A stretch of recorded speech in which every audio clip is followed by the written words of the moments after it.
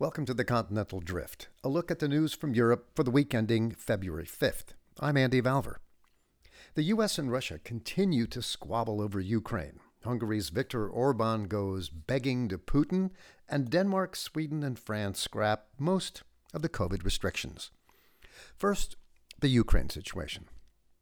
So, the best line of the week was from Russian President Vladimir Putin regarding the situation in Ukraine. He said, with a straight face, "I hope that in the end we will find a solution, although it will not be simple." Actually, it is simple. Don't invade Ukraine. There, problem solved. But then he went on. Putin said, "It seems to me that the United States is not so much concerned about the security of Ukraine, but its main task is to contain Russia's development." When you say Russia's development, what do you mean? Are you developing affordable housing units in eastern Ukraine? Are you developing a rash? If you ask me, it seems like you're developing an inferiority complex. But okay, you said Russia's development. So what do you mean by development? Because I looked it up, and development has several meanings. But the one that is most germane says it is the act of improving by expanding or enlarging. Now, that may be all well and fine for Russia, but I'm not sure the people of Ukraine would think that Russia enlarging itself at the expense of Ukraine is cool. And also last week, you may have heard about the Irish fishermen who convinced the Russian Navy to move their maneuvers somewhere else. Irish fishermen. I suggest for their next gig, we move them to eastern Ukraine, put them between the Ukrainians and the Russians. Moving to Hungary, this week saw Hungarian Prime Minister Viktor Orban put on his cutest short skirt, fishnet stockings, and a pair of stilettos and hop over to Moscow to hang out with Putin. Now, Hungary is a member of NATO and the EU, and at a time when the EU is considering sanctions on Moscow and Putin, why would a leader of an EU country go and palsy-walsy with Putin? Orban says, well, he went to make sure that Russia would still guarantee cheap gas for Hungary.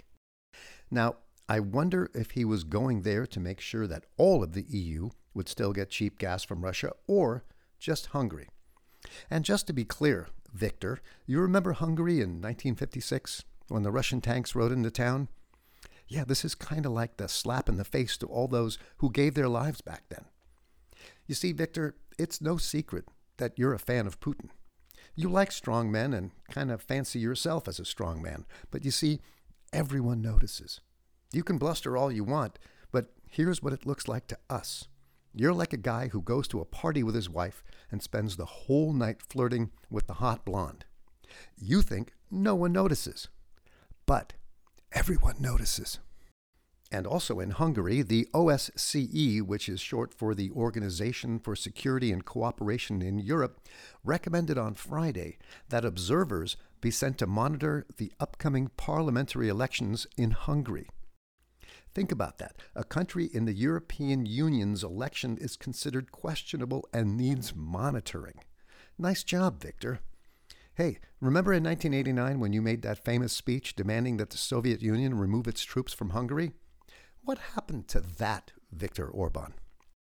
And as long as the OSCE are at it, maybe when they're done in Hungary, they can fly to the U.S. for the upcoming elections in November. In the Netherlands, the folks in Rotterdam are going to dismantle an historic bridge to allow Amazon boss Jeff Bezos' new yacht to pass. Since it is an historic bridge, a lot of folks are not happy. Jeff Bezos, building yachts, not building bridges. And now it appears that the Dutch are going to turn out and throw rotten eggs at the yacht as it makes its way through the canals.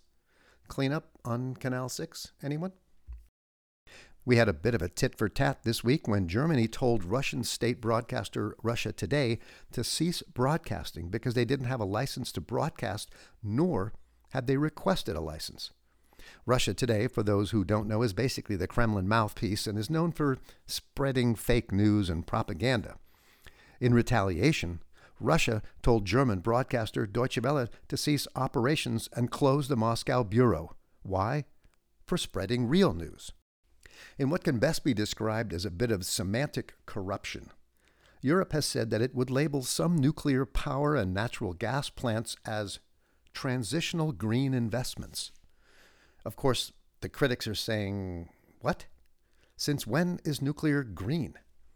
Well, the proponents are saying we need these energy sources as a bridge to a time when we can use solar, wind, and hydrogen. See, the problem here is in the spin. Why not just say, look, we can't switch to all solar or all wind just yet, and we need the private sector to join us. And we'll let them make a few bucks using these clean energy sources. But they have to be transparent about it. And you know how transparent the private sector is, right? Exactly. About as transparent as your windshield after driving through a snowstorm without wipers. Oh, it's pretty, but transparent? I don't think so. And finally, Denmark, Sweden, and France have pretty much dropped all COVID restrictions. So no masks required outside, normal capacity for concert halls and cinemas, and proof of vaccination will be required to get into any restaurant and other venues. So if you're not already vaccinated, good luck. And if you are, be careful, wash your hands. But hey, you know that next variant is just around the corner. That's it for this week. Thanks for letting me have a bit of your precious time. I'm Andy Valvur, and this is the Continental Drift.